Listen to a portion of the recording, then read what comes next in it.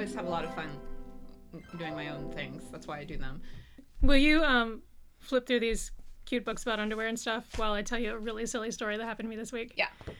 It's slightly related to this movie because it mostly happened in my imagination. So I went to get my flu shot, and I was in the waiting room, and it was middle of the day, so the waiting room was kind of crowded. And and there were people, like, the nurses were coming and calling names, and I just suddenly, like, I had just this sudden, hilarious urge to just take someone else's appointment. Like, just hop right up. Next time they came out and called, like, Roberta or something, just hop right up and go. And it was just making me giggle so much inside. And then they actually did call my name, and I hopped up and I went. And, you know, the first thing they do, of course, is ask you, what's your last name and what's your date of birth? And so, like, on the outside, I was just being a normal human being. But on the inside, I was just like, what would I have done? I was just cracking up because I was still imagining, like, what if I took Melissa's appointment, and then when they asked me that, what would I say? Would I be like, I'm not telling? You would have snapped your fingers. How dare you ask me that question? And your white horse would have just charged up and taken you off into the bowels of a monster. So funny, like it just. And so then, I told Tall Guy about that, and when he went in for his flu shot, he told the nurse that his wife was giggling in her head about taking someone else's appointment. And he said that the nurse was like, oh, when they ask you what your name is, you just say, well, what do you have on the chart? And I was like, oh, the nurse is in it. Yeah. She wants to help me break the system. And then I was also like, what would I have gotten?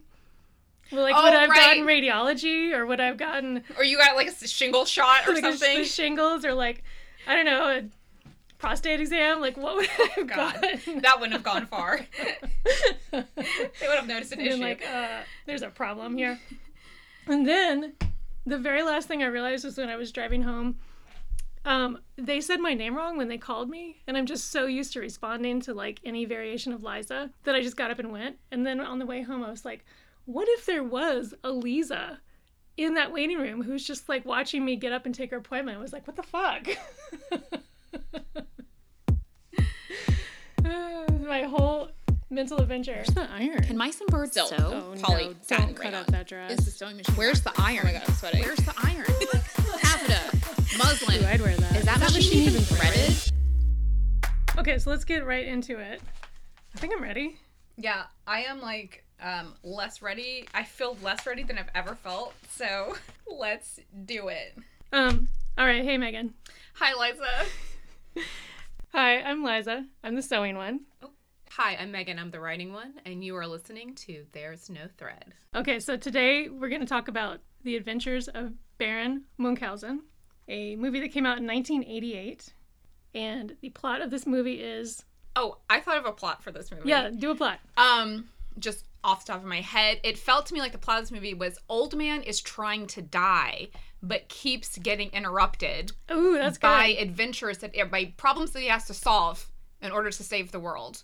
Yeah. But also via a theater context, right? Because he, like, crashes a play. Yeah. And then, of course, you're not really sure what's true and what's not true. But to me, it seemed like he just wanted to die peacefully, but, like, not quite yet. Not quite yet. Not quite yet. Gotta go do this but fantasy it's on the thing. list. Yeah, it's definitely on the list. That's perfect. I love that. Do you want to tell us who's in it? I have a cast list here. Oh, yes. You don't have to do them all, just, like, your highlights. Oh, who's man. in it and what they're playing and a little bit about them. Okay. So John Neville plays the Baron Munchausen, and he is our main character, who is an older gentleman who can't quite seem to die.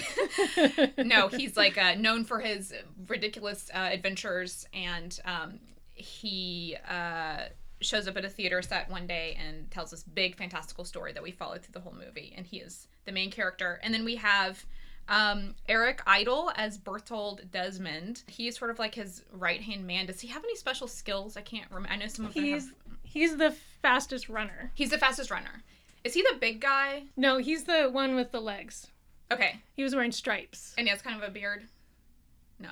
So he's the fastest runner. Sarah Polley is the most adorable Sally Salt. Oh my goodness. And she sort of leads the story. She kind of drives him in the right direction. She's keeping him on task. Yeah, she keeps him on task. She might be the smartest person in this movie. She's definitely the most focused. Then we have Oliver Reed as Vulcan. Is he the big guy? Well, he's Vulcan. He's the one who lives in the volcano.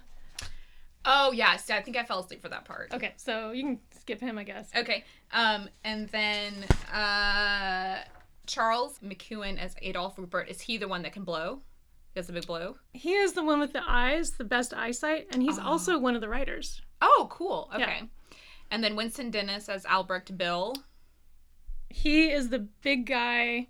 Oh, he carries the treasure out. Carries the treasure out. Yeah, that was like my favorite part. I feel like I peeked in the you first. loved that part? Yes, the first 20 minutes and the last 20 minutes, I was like so there, and then I think I slept for 2 hours. Oh my gosh. No, I'm just kidding. Just a beautiful dream. Yeah, and then we have Jack Purvis as Gustavus Jeremy. Yes, He's the one whose powers he can blow. And then we have Valentina Cortez. She's the Queen of the Moon. She's the Queen of the Moon. Jonathan Pryce as the ordinary Horatio Jackson.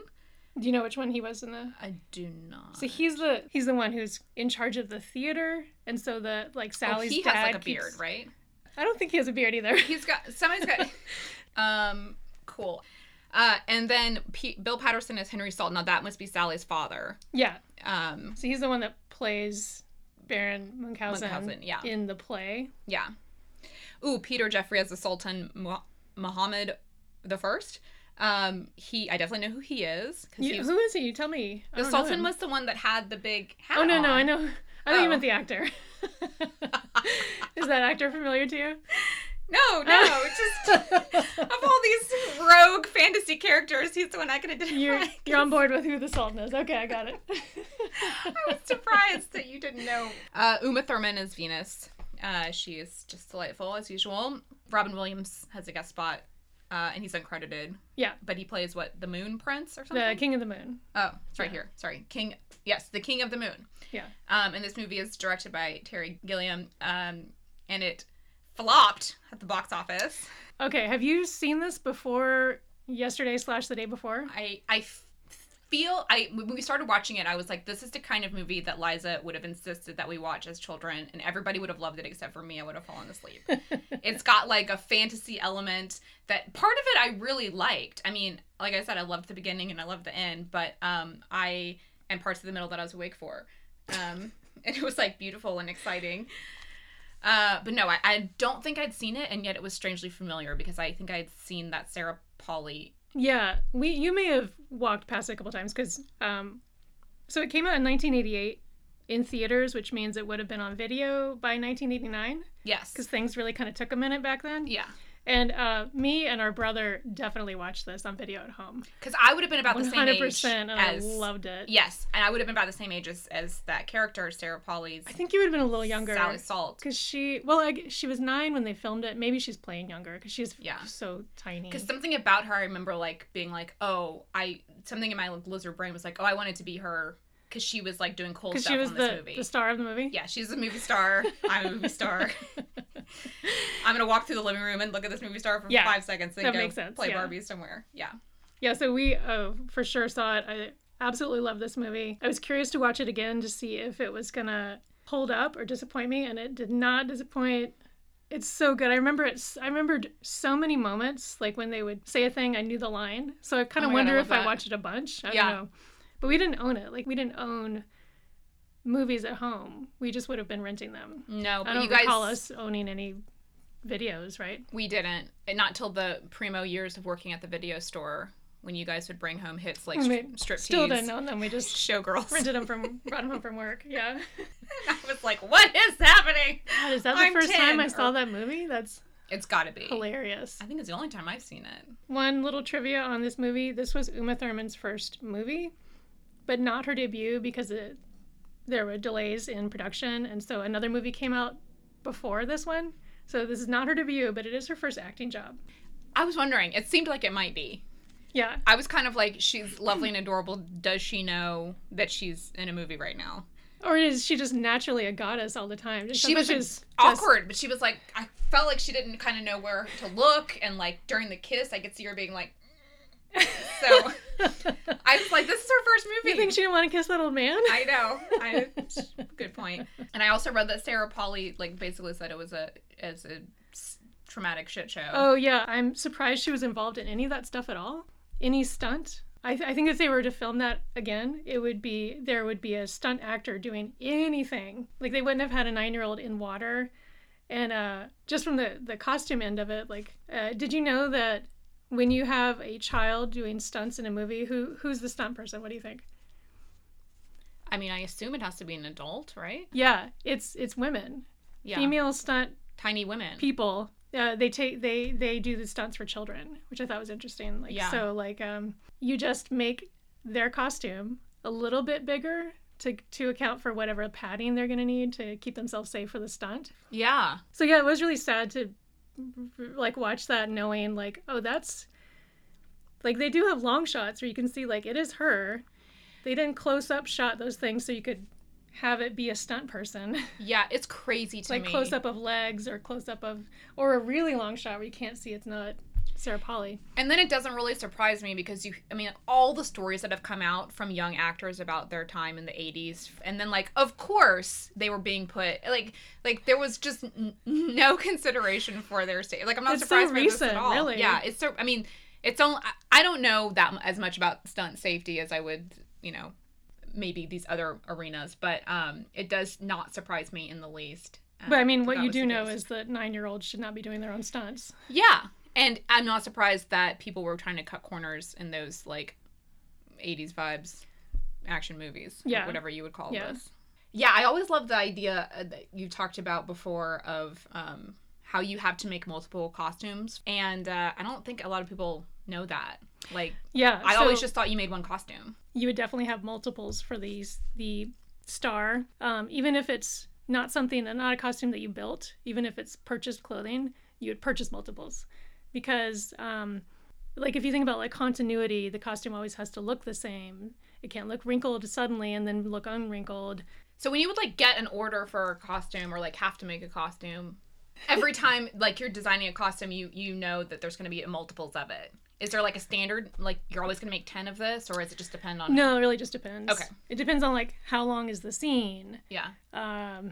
But that's something that the costume designer and the costume designer's assistant, like, that when they're doing a script breakdown of what costumes are needed, that's something that they figure out. By the time it comes to me, that's all figured out. I don't have anything to do with how many we're building. Yeah. I just get told how many. Yeah. That kind of love thing. it. Yeah. None of that jibber jab you have to figure out. Well, one person can only figure out so much, right? Yeah. So you did fall asleep. I did not, because I was just so excited to see this movie again. Let's set up the world of the movie. So right at the beginning, they have like a big title graphic that says late 18th century. Now, you know that means 1700s, because you're smart. Mm-hmm, mm-hmm. Asked me that 2 years ago, I might not have known. Just kidding. They also say they have a big title card that says Age of Reason. But let's talk about a little bit whether it's the real world or a fantasy world.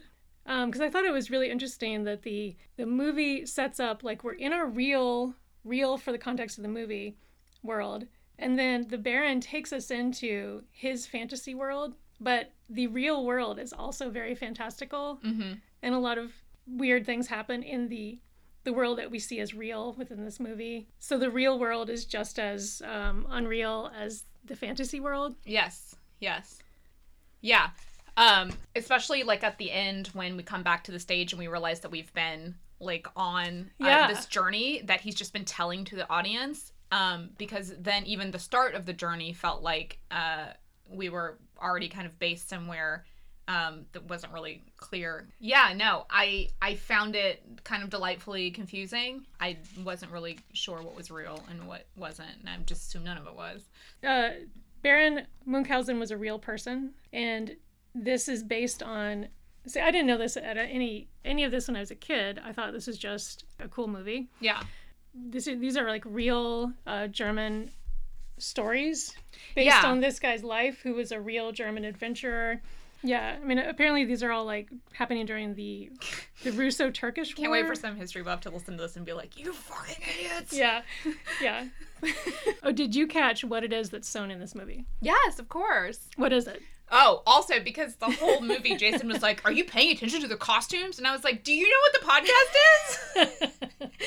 You were like, are you paying attention to me? He's like, you can't fall asleep. But he actually pointed to it. Yeah, he was like, there's no way they could do that quick. And I was like, you should join our podcast. I bet he liked this movie. He did. But I watched it in pieces because I did fall asleep, so I had to be like, I have to finish this. So I actually watched it in three different sections. So we missed. Oh my god, 3 different. Is he like poking you, like wake up? Oh, it's a lot of like, are you asleep? When I am actually asleep, it's very jarring. You're like, no. Well, I do this thing where I open my eyes and I start laughing before I'm fully awake because even subconsciously, to fake it. Yeah, even subconsciously, I'm trying to put him off the scent that I'm asleep. So I'll go, and he'll look at me and be like, "You're not actually awake." You're like, babe, that never works. Yes. Okay, so say what it is. Okay, so now all this said, I can't really remember where it is in the plot now that I think about it. Just say what it is. Okay, it's a hot air balloon, right? Okay, normally it's like a tarp material, but in this case, they take a whole bunch of underpants and they sew them all together. They make a hot air balloon out of underwear. I think that's it. Yeah, that was a great description. Thank yeah. you. Yeah, hot air balloon made of underwear. I also really liked how they're all kind of flat sewn onto a backing fabric for the actual prop that is the balloon, except for one pantaloon that is that sort of inflates, so like the legs stand up. As we were watching that, I was like, oh, I remember this moment. And tall guy was like, I remember this moment. Cut to me, just like you're pretending to be awake. I woke up for that part. That was kind of exciting. Yeah. All right, so now that we know exactly what this balloon made of underwear looks like, could they have sewn this? The Age of Reason / Age of Enlightenment is from 1685 to 1815. So first I looked up, did hot air balloons exist? The first manned hot air balloon flew on November 21st, 1783.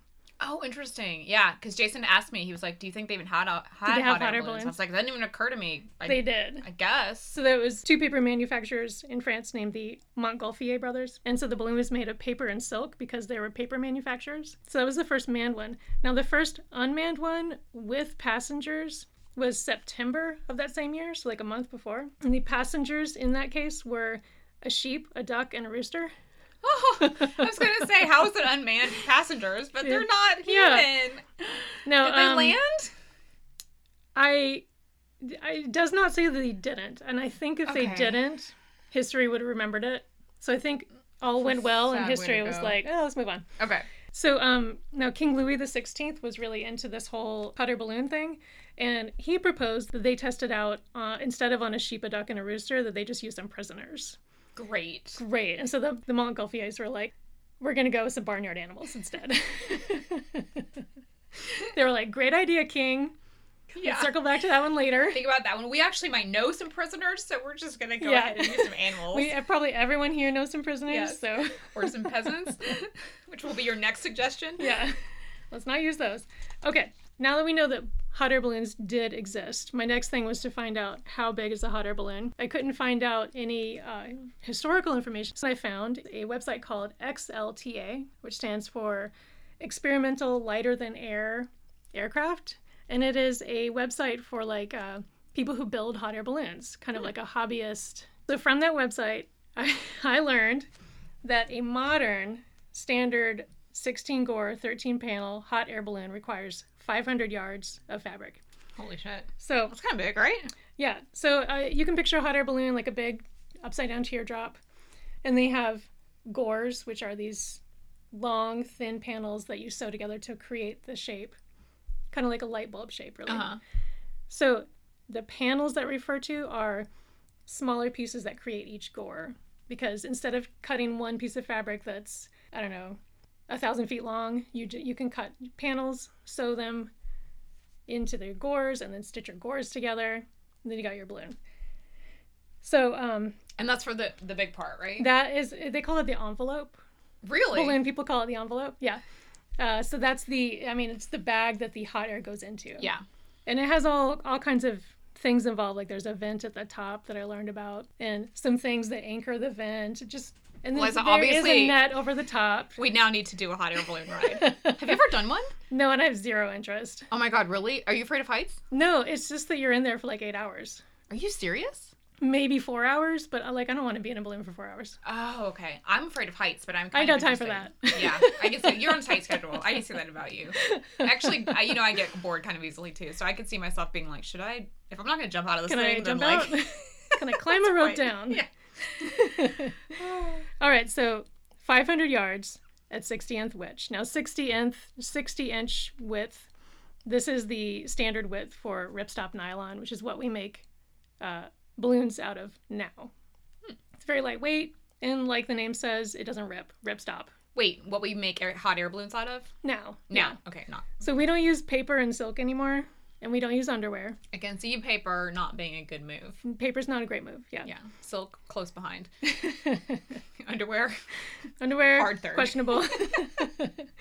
So we use ripstop nylon. Okay, so 500 yards at 60 inches width. Now, a pantaloon, we see Uma Thurman's character wearing pantaloons in one of the scenes. I love a good pantaloon. Yeah, so it's an underwear that is sort of a calf-length pants, and then they might have a decorative ruffle at the bottom. Yep. Or they might not, and there's a drawstring at the top. Mm-hmm. Okay, so that's what a pantaloon is. Now, you need about 2 yards of fabric per pantaloon. Okay, wow. So now 500 yards total needed, divided by 2 yards per pantaloon, would equal, you need 250 pantaloons. It's a lot of ladies. To make this balloon. Yeah. Yes. Now, if each lady in this time period owns 2 pairs of pantaloons, because this is not a time period where you have an underwear drawer. So like, let's say each lady owns 2 pairs of pantaloons. For 250 pantaloons divided by 2 pairs per lady, you need 125 women. Damn. So 125 women must donate all their underwear to this balloon, which actually sounds kind of reasonable, because I think in that city, there are 125 women, for sure. But are there 125 that don't want to have panties on? Well, or that think it's worth giving up their panties Yeah. so that this old man can escape. But he's the one who can rescue their city, so I think Yeah. they're going to give up their panties. I mean, the things people used to do for war efforts is really quite honorable. Yeah. Okay, so 125 women, yes. That so far we can make this balloon out of underwear. Totally. Okay, but to make a standard, modern 16 gore, 13 panel hot air balloon requires about 200 hours of work. Do we have 200 hours? No, they make it in like 3 hours. Yeah. They make it. Let's see. I think they make it in about 4 seconds. And then okay. it's the next morning and it's ready. Wait, but how many people do they have working on it?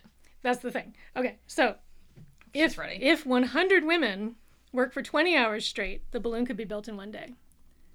Okay. Now, 100 women should definitely not work for 20 hours straight, and I even think that 200 women should not work for 10 hours straight. I go, okay. So you're on board. Yeah. As someone who's actually worked in this business, Yeah. So this sounds like hell. overtime sucks. Yeah, not worth it. Yeah. So basically, every woman that donates her panties needs to then turn around and sew those panties. And help put them together. Now, the problem, so far this is working, right? Mm-hmm. We're going to make this balloon. The problem is that pantaloons don't exist yet, and neither does a sewing machine in any practical way. Damn! What's up with the hard facts? Oh. Tell us about the first sewing Okay, machine. the first sewing machine was created in 1790, and it was a chain stitching machine that was to help with leather work. So the first, what we call an American lock stitch, it was patented in 1851. Yeah. So that is a long ways off. Yeah. And that is the one that did a straight stitch rather than a chain stitch. It's just a different type of stitch, but it's when we think of what sewing machines do today, the majority of them are straight stitches. Chain stitch is more for like leather or something that's sturdier. Well, if you look at your jeans, and if you look at the inseam or the outseam, and you can see that the seam line doesn't go like a straight line. Yeah. That it's got, each one looks like a little loop attached to the next loop. That's a but chain. very tiny. That's a chain. Oh, and the cool. idea is that you can unpick it and pull the entire thing out. The chain comes undone because it's just chained together. It's not locked together. Just like a relationship. You just pull one of those threads, and the whole thing explodes in your face. However, if you try to unchain it from the wrong end, it's impossible. Oh, interesting. Just like a relationship. Yeah. I don't know. Yeah. Yeah.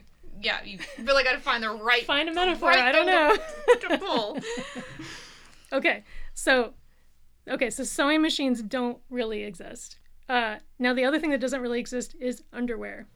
Ah! Megan, do you know that it wasn't until the 1830s that women started wearing underwear? Liza. Wait, what did they do Am I before that? blowing your mind? Yes. They didn't wear underwear. What did they do during their period?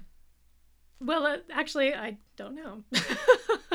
That is an area of research that never comes up in my my costume history books. Is it written by dudes? Probably written by dudes, yeah. That's a really good question. Okay, but pantaloons were developed in the 1830s. Based on the clothing in this movie, despite the fact that it says we're in the late 1790s, the clothing style tells me that it's 1810, approximately. So we're 20 years off from having underwear. However, Uma is wearing some, and this whole movie is about storytelling and memories and how I saw it then and how I recall it now and how I'm telling it to you.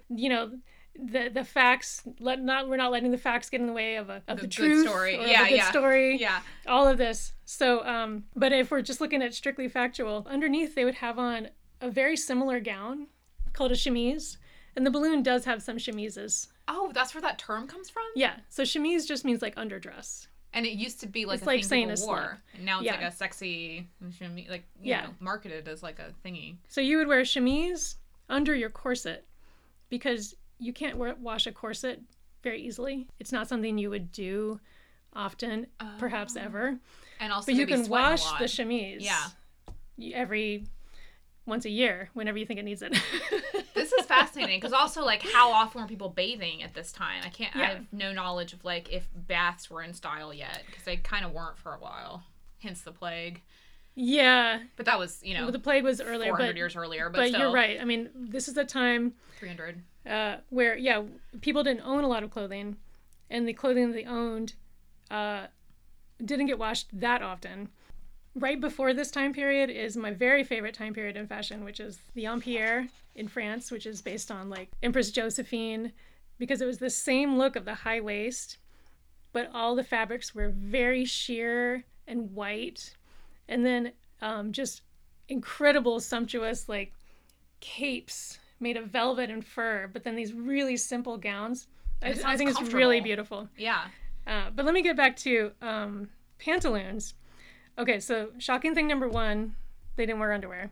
Shocking thing number 2, when pantaloons were invented or developed or adopted or whatever you want to say, the crotch was an open crotch until probably well into the 20th century. Oh my God. Yeah. In a world of no indoor plumbing, especially if you're wearing a corset, it's not that easy to bend down to pull what's basically a pair of pants on and off. Yeah. So they would be split so that you could... Oh, so gross. It's also gnar. Well, that is brilliant and disgusting. Isn't it slightly shocking and horrifying? scandalous, though, that all women wore split crotch panties until the 20th century, basically? All women didn't wear any panties prior until... to that. In periods that were so, the puritanical. Victorians, yeah. To think that they were wearing all those heavy gowns and then, like, just out, like, crazy. There's got to be several theses out there in the world. This is that would be really fascinating. interesting to read about like how did the bathroom work with various fashions throughout history. Yeah, how did the bathroom work? And just talking about cleanliness and like how the like corsets and the garments have to be made in a way that not only do they have to be durable, but you're right, they're probably not going to be washed that often. So like, do they smell? Like, people are like sweating and out in the world and stuff. From what I've heard, the world of before smelled real bad, and we would all be horrified to live there. So this is a picture of the type of corset that they're wearing in this movie. So you can see it's not making her waist small. It's creating it's not this one. No, because that's from a different time period. Yeah. So it's creating. It's like the Bridgerton look. Like it's holding everything forward into. That's a what I sort was of a going to shelf. ask. Yeah, that's the same time I period. had actually never seen those kind of costumes before. Oh, really? 'Cause they're wearing, that's the ones that you like, right? Yeah. Everything's loose and kind of lovely. It's like Emma. Yeah, that's true. I'd seen Emma. Okay. Any Jane Austen movie, because they all take place in the early 1800s. Nice. So then that's the. Now I read about an interesting thing. You see how like the boobs are kind of separated. Yeah. They had a special part of the costume called a divorce, Ah! just meaning to separate. Yeah. So it was like a little piece that went into the corset to just hold them Like apart. this? Yeah. I love it. I've wondered about that too, because you see a lot of these things and like you're like, wow, their boobs are really separated. Is that on purpose? And it's it not was. like a big line of cleavage. Yeah. It's because that's also in style at different it's like points. that 2 scoops of ice cream thing Yep. instead of like a Wonder Bra cleavage thing. Totally. Yeah. 2 scoops of ice cream. All right, so let's wrap up. Could they sew it? In this movie, sure. There must have been some woman in there who was the fastest sewing woman in the world, Right. and she just whipped it out. Yeah. That's what I think. I think, logically no, but this is not a movie where, it may say that it's the age of reason, but we are indulging this old man in his fantasies that are from a different time period and world entirely. So, yeah, I'm going to say, yeah, they could sew it. In this It would have world. been nice to see, like, of all the fantastical things we see, it would have been nice to see one woman just, or I guess not using a sewing machine, so using her hands, just like doing it really quickly. Yeah. Since we see so many other weird things. But I think we can imagine that. Yeah. Oh, one interesting thing, though, is silk was a fiber that was used for hot air balloons. And it was also, even in the 40s, it was used in parachutes. Oh, yeah. Because it's really strong, Yeah. really lightweight. So I think that's kind of what they're tapping into with having this balloon being made of underwear. Is that underwear might be silk, all these chemises and things, they might be made of silk. And so it does almost like, whoa, well, we could just use this for this. Yeah. It almost works. Yeah. Nice. All right. So it's in the scheme of the movie's logic, it fits right in. Yeah. It holds to its own logic. Yeah. Would they sew it? Would 125 women take off their underwear and donate them to this balloon project? We already kind of talked about that. Yeah, right? they would. Yeah. But they wouldn't have any underwear to take off if we were in a real world. If we're in the real world, But we're not. they would have to say, sorry, man, we don't wear panties yet. Yeah. So just to recap, they literally had nothing on under the dresses. So it would be like, you would have your chemise, Yeah. which is like a long nightgown, sleeveless, low neckline, right? And that's a really thin linen or cotton or silk. Then you would have your corset. You would also have stockings of some sort, which would just be knit socks that would come up probably to your knee. So the layers would be, there were stockings, chemise, corset on top of the chemise, then your dress. There might even be a petticoat, especially as this time period moves into later time periods, like around 1815 and 1820, 1830. 1830, you might also have pantaloons. But yeah, this was we think about like people from a long time ago being prudish and covered up, and like we're so much more free and advanced now. But I mean, this is a very sexy time period. Yeah. Well, yeah. Talk like, so in your research, were you, I mean, like, how do you know that? How do I know it's sexy? Well, I mean, do you feel like people were does it seem like, because I feel like when we watch movies from this time period, people are just like getting it on. And, Oh, like, no. I just mean it like it looked good. Yeah. It's a very attractive time period. It's also like the more there is to like kind of take off, the more Yeah. like sexy it is, you know? Well, I think a lot of it is also the emperor was young, Josephine was young, and so this is a time period and a fashion that was all about young, beautiful people. Yeah. And the time period slightly before that is this sort of thing. Like it's sort of a Marie Antoinette vibe where there's a lot of layers of stuff. Yeah. She was young too, but that was a lot more of a time period where you structure the body with clothing as opposed to letting the clothing show the beauty of your young, strong, healthy body. Ooh. Leslie, you're so smart. I love it. And then also this Empire period, they were getting the influences were all like Greek mythology. The costumes, their dresses even had names like a la Grec and a la Roman. Like they were going for like a Greek toga, kind of beautiful Aphrodite. Like this all, the look of this movie really ties in well with the fantasy elements where we're going to visit Aphrodite, visit Venus. And Vulcan and all that stuff. Yeah. Oh, cool. Yeah. So would they sew it? Yeah, because they don't want to die. They want him to go.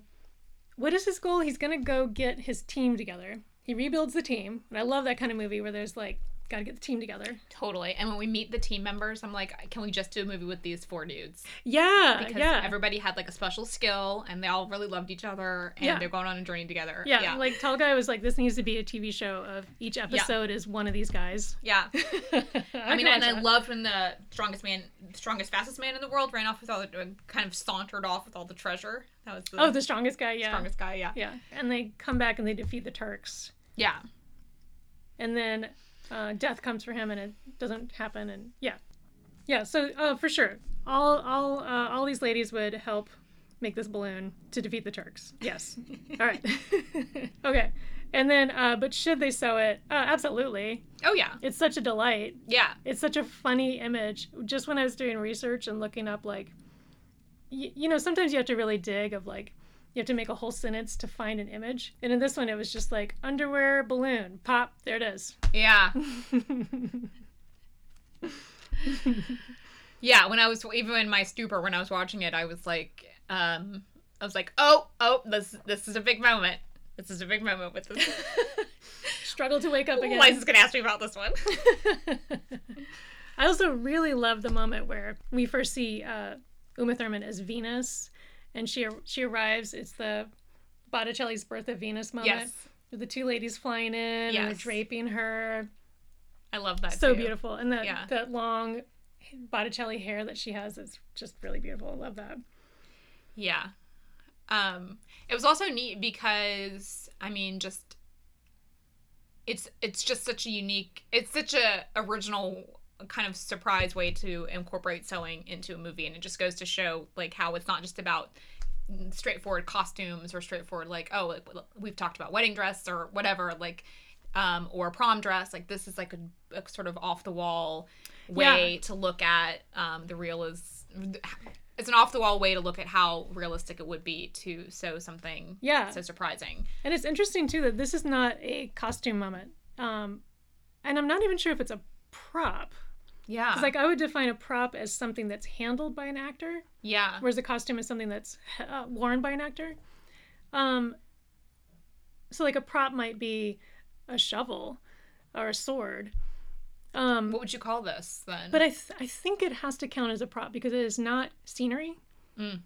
And, I mean, they do handle it. They are sort of billowing it, and they're doing the bellows to fill it with air. True, yeah. So I guess it is a prop. But it's a prop made of costumes. Wow, this is mind-blowing. You just don't even know how to categorize don't this even know, thing. yeah. It's all just part of the big fantasy picture where nothing's real and nothing's quite clear. I also, while I was watching this, I made a note to myself to look up, was Venus married to Vulcan? So I got my copy here of Dollar's Greek Myths, which every child should own. I remember you having this when I was a child. Yeah. Look at this drawings. Yeah. Beautiful. Yes. Aphrodite was married to Hephaestus because Zeus was concerned that the other gods would fight for her hand in marriage. And Hephaestus was steadfast and also very strong. So Zeus felt that would be a good pairing because she would be kept safe and the other ones wouldn't try to mess with Hephaestus. There'd be no wars started over her. Nice. Like, it would be a good situation. Oh, I love it. And he like the thing about him making diamonds for her. I love that. This book does not say he made diamonds, but does say he made a lot of, like, was just always making beautiful jewelry because Hephaestus or Vulcan is a blacksmith. Yeah. And I like how they really leaned into, like, he was like he couldn't be kind of like a sexy Adonis blacksmith. He had to be kind of like a brute. Well, that is Blacksmith. actually based in the myth that Okay. that she was kind of like, I would rather have been married to like a sexy god like Ares, the god of war, Yeah. because Vulcan was always dirty. Yeah. But yeah, according to Dollar's Greek myths here, he really loved her and she tolerated him. This is what I'm saying. This is the key to success. And then I also, while I was reading it, while I was watching this movie, I also was thinking about the way that the Baron looks in this movie is a lot like the way that we think of the Nutcracker. Did you see? Mm-hmm. Yes, Yeah. I totally see that resemblance. Yeah. Sort of very thin and very Like the big nose. Yeah, the big nose and the the sort hat, of like robotic movement. and like yeah. the red jacket. Yeah.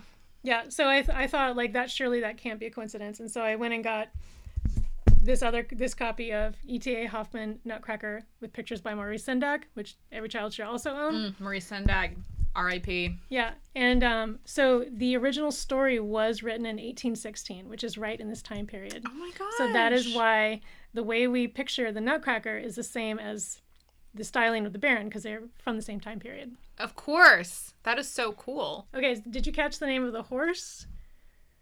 No. All right, so he's got that big white horse. Yeah. He calls it Bucephalus. Yes. So when I heard that, I was like, that means something for sure. Yeah. There's no way that's an accidental name. So I looked it up. That's the name of Alexander the Great's horse. So I wonder if that's from the original tales of the Baron. Yeah. But then I was like, okay, but fine, it's Alexander the Great's horse name. It still means something. Boo and stuff like that means something. So I looked it up, and sure enough, bous means ox in Greek, and cephalus means head. So it's like calling your horse bullheaded, like calling it stubborn. I love it. Yeah. Yeah, and because that horse was stubbornly devoted to coming back to him over and over again. Yeah. I like Do you when the ever horse when they're on bursts horseback? into the volcano ship, wherever they are, inside When they're yeah. inside the fish. When all is lost and the horse comes in and... Yeah. Ooh, weren't there good moments with death? Oh my god. Yeah. That moment where they're playing cards and all the grown-ups start sitting down and little Sally is like, what are you doing? Like, I remember feeling that sort of dread of like, wait, we're not gonna just stay here and do this, right? Like, Yeah. like just in other situations. Like, I've definitely felt that before. I thought that was really cool. Because you would have been, what, like 12 or something when you were watching Yeah, I that would have been movie? 12 watching Yeah. this. But just throughout life, like that feeling where you're like, okay, good, we're doing something. Why are you all sitting down? Yeah. What is happening? Totally. Yeah. Like, I thought we were all on the same page about this plan. Yeah. Now you're all sitting down and playing cards. And I see that death is here. Yeah. Yeah, death was really scary in this movie. Death was really scary. I would have been legit. I wonder if little Sarah Polly was legitimately scared of that creature. I would guess no, because when she would see it so much. True. It would just be a puppet. I mean, Yeah. I think it wasn't an actor. It was just a... And I guess when puppet. you're dealing with explosions and like being in the water for 10 hours straight, you have bigger fish to She fry. didn't have time to be as a scared 9-year-old. of that puppet. Oh god. But I do wonder about that with child actors. If you have something scary that you have to interact with, like if your handler makes sure to introduce you to the scary puppet and like let you touch it and just know that it's pretend. I don't know. Like on the one Yeah. hand, you don't want to terrorize a child, but on the other hand, you want to get a genuine reaction of fear. So it's like, That's a really good question. That's I'm sure they have to involve child psychologists on set and to like try to figure out that balance. And now, yeah, not then. not then. Then they guarantee just sprung it on the kid to get the best reaction they could. Yeah. Trauma be damned. Yeah, trauma be traumatized. Okay, so just to wrap up, could they sew it? Yes. Would they sew it? Yes. Should they sew it? 100% absolutely. I love this movie. Did you like it even though you fell asleep? No, I did like it. Okay. I especially this morning when I was watching the last 45 minutes I of love it. this is like a week-long project watching I know, this. I'm so sorry. I really loved the beginning. The only parts that kind of lost me a little bit were just when they were in what seemed like it could be space. I was wondering if you were going to hate the space parts. Yeah, because that's when I fell asleep. There's no spaceship, Yeah. but you still hate it. I didn't like it. I was like, oh, Robin Williams, and then I kind of drifted off and around that area. But once they got back to Venus, and once they got, certainly all the Sultan stuff in the beginning, and like the war at the end when they confront the Sultan, and these, I love all the times he's about to get beheaded. Ever since I had that conversation with you guys about like how to parse out what it is I do and don't like.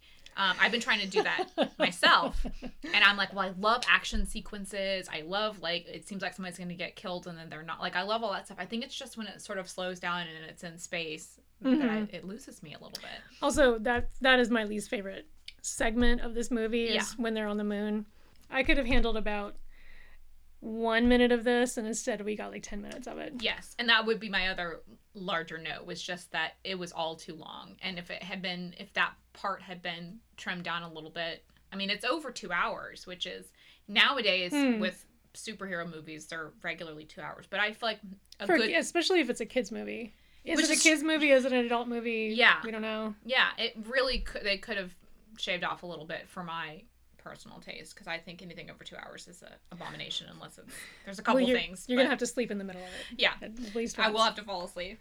But generally, it just seemed like it was a little long in that section. But the beginning and the end and all the theater stuff, and I actually did really like it. And I was watching it and I was like, this is so. I could see like little Liza and little brother being deeply entertained, because I remember as a child you guys would pick movies that I knew were good, and yet I couldn't like latch onto them. Yeah, I mean, honestly, like just watching a movie, like not even the content of the movie, but just the length of a movie is like we didn't start showing movies for Small Guy until like the lockdown part of pandemic. Because he was 7 by then, and before that it was just like he doesn't really need to sit still for 2 hours. Or could. Yeah. Like he's not going to be engaged. Like it's just the length of it that's a deterrent for movies. And of course, the first movie we played for him was The Wizard of Oz, which is, what is that, like a 45-minute movie? I don't know. Is it? I thought it was kind of long. No. It's regular length. Did he like it? I'm just being ridiculous. Yeah, he was into it. And I think part of it was the newness of getting to watch a movie. Uh-huh. And also, it was the scariest part of lockdown, and it was just nice to watch something fun. Mm-hmm. Totally. Yeah. All of that theater stuff at the beginning is really amazing. All those, like, practical props, the waves that you use gears to, like, make them, the fish with the mouth that came down, and like all of that stuff is really satisfying. I really like how you see from a distance it looks like curtains are around the proscenium of the theater, and then when you get close you see it's just dabs of paint creating like a set effect, like a trumpet oil. That was super satisfying. I loved watching it too and thinking about how like just theater in this way of entertaining people has just been around forever and ever and ever, and it's like even during a war or whatever was maybe happening in this story, it was just like, and everyone was standing too, right? Mm-hmm. There wasn't. It was very much like the some people were kind of sitting around. But everybody was wounded. That was really wonderful too. It was like, yes, there's a war going on, but just like now, like people need to escape. Like people are escaping into entertaining fiction, right? And it's never not from been the scary that way. thing that's happening. Yeah, we would much rather watch this other story of war and entertainment and overcoming odds than live the life that we are in. All right, well, let's be done. Okay. So that's our show for today. Thanks for listening, listeners, plural. Yeah, actually, I want to say listener, because I've been listening to a couple podcasts, and the ones that say listener, I feel like they're talking to me. Okay. And the ones that say listeners, sometimes I'm like, you're bragging. You know there's only one. It might be me and someone else, but I don't want to hear you brag. Yeah. That's hilarious, Liza. Yeah, but like listener sounds they're talking to me. So thanks, listener, for listening. And Megan, thanks for coming over and talking to me about this movie. God. Thanks for watching it in 3 different chunks. All right. Bye. Bye. Megan. Thanks for having me, Liza. Wait, Mama, you forgot to say the costume designer's name. Do I have to, though? Because we were kind of thinking maybe it was a prop. Yes, you have to. You're right. Special shout out to Gabriella Pescucci, costume designer for The Adventures of Baron Munchausen. While you're here, how can people leave a review if they want to? Well, I think somewhere around it there's a little box where you can type it, like something you like about it, and 5 empty stars that you can select. Put 5 stars, right? Yeah, this is really good. Even though I've only heard a few parts of it, I like it. Okay. Thank you for listening to There's No Thread. Keep it threaded.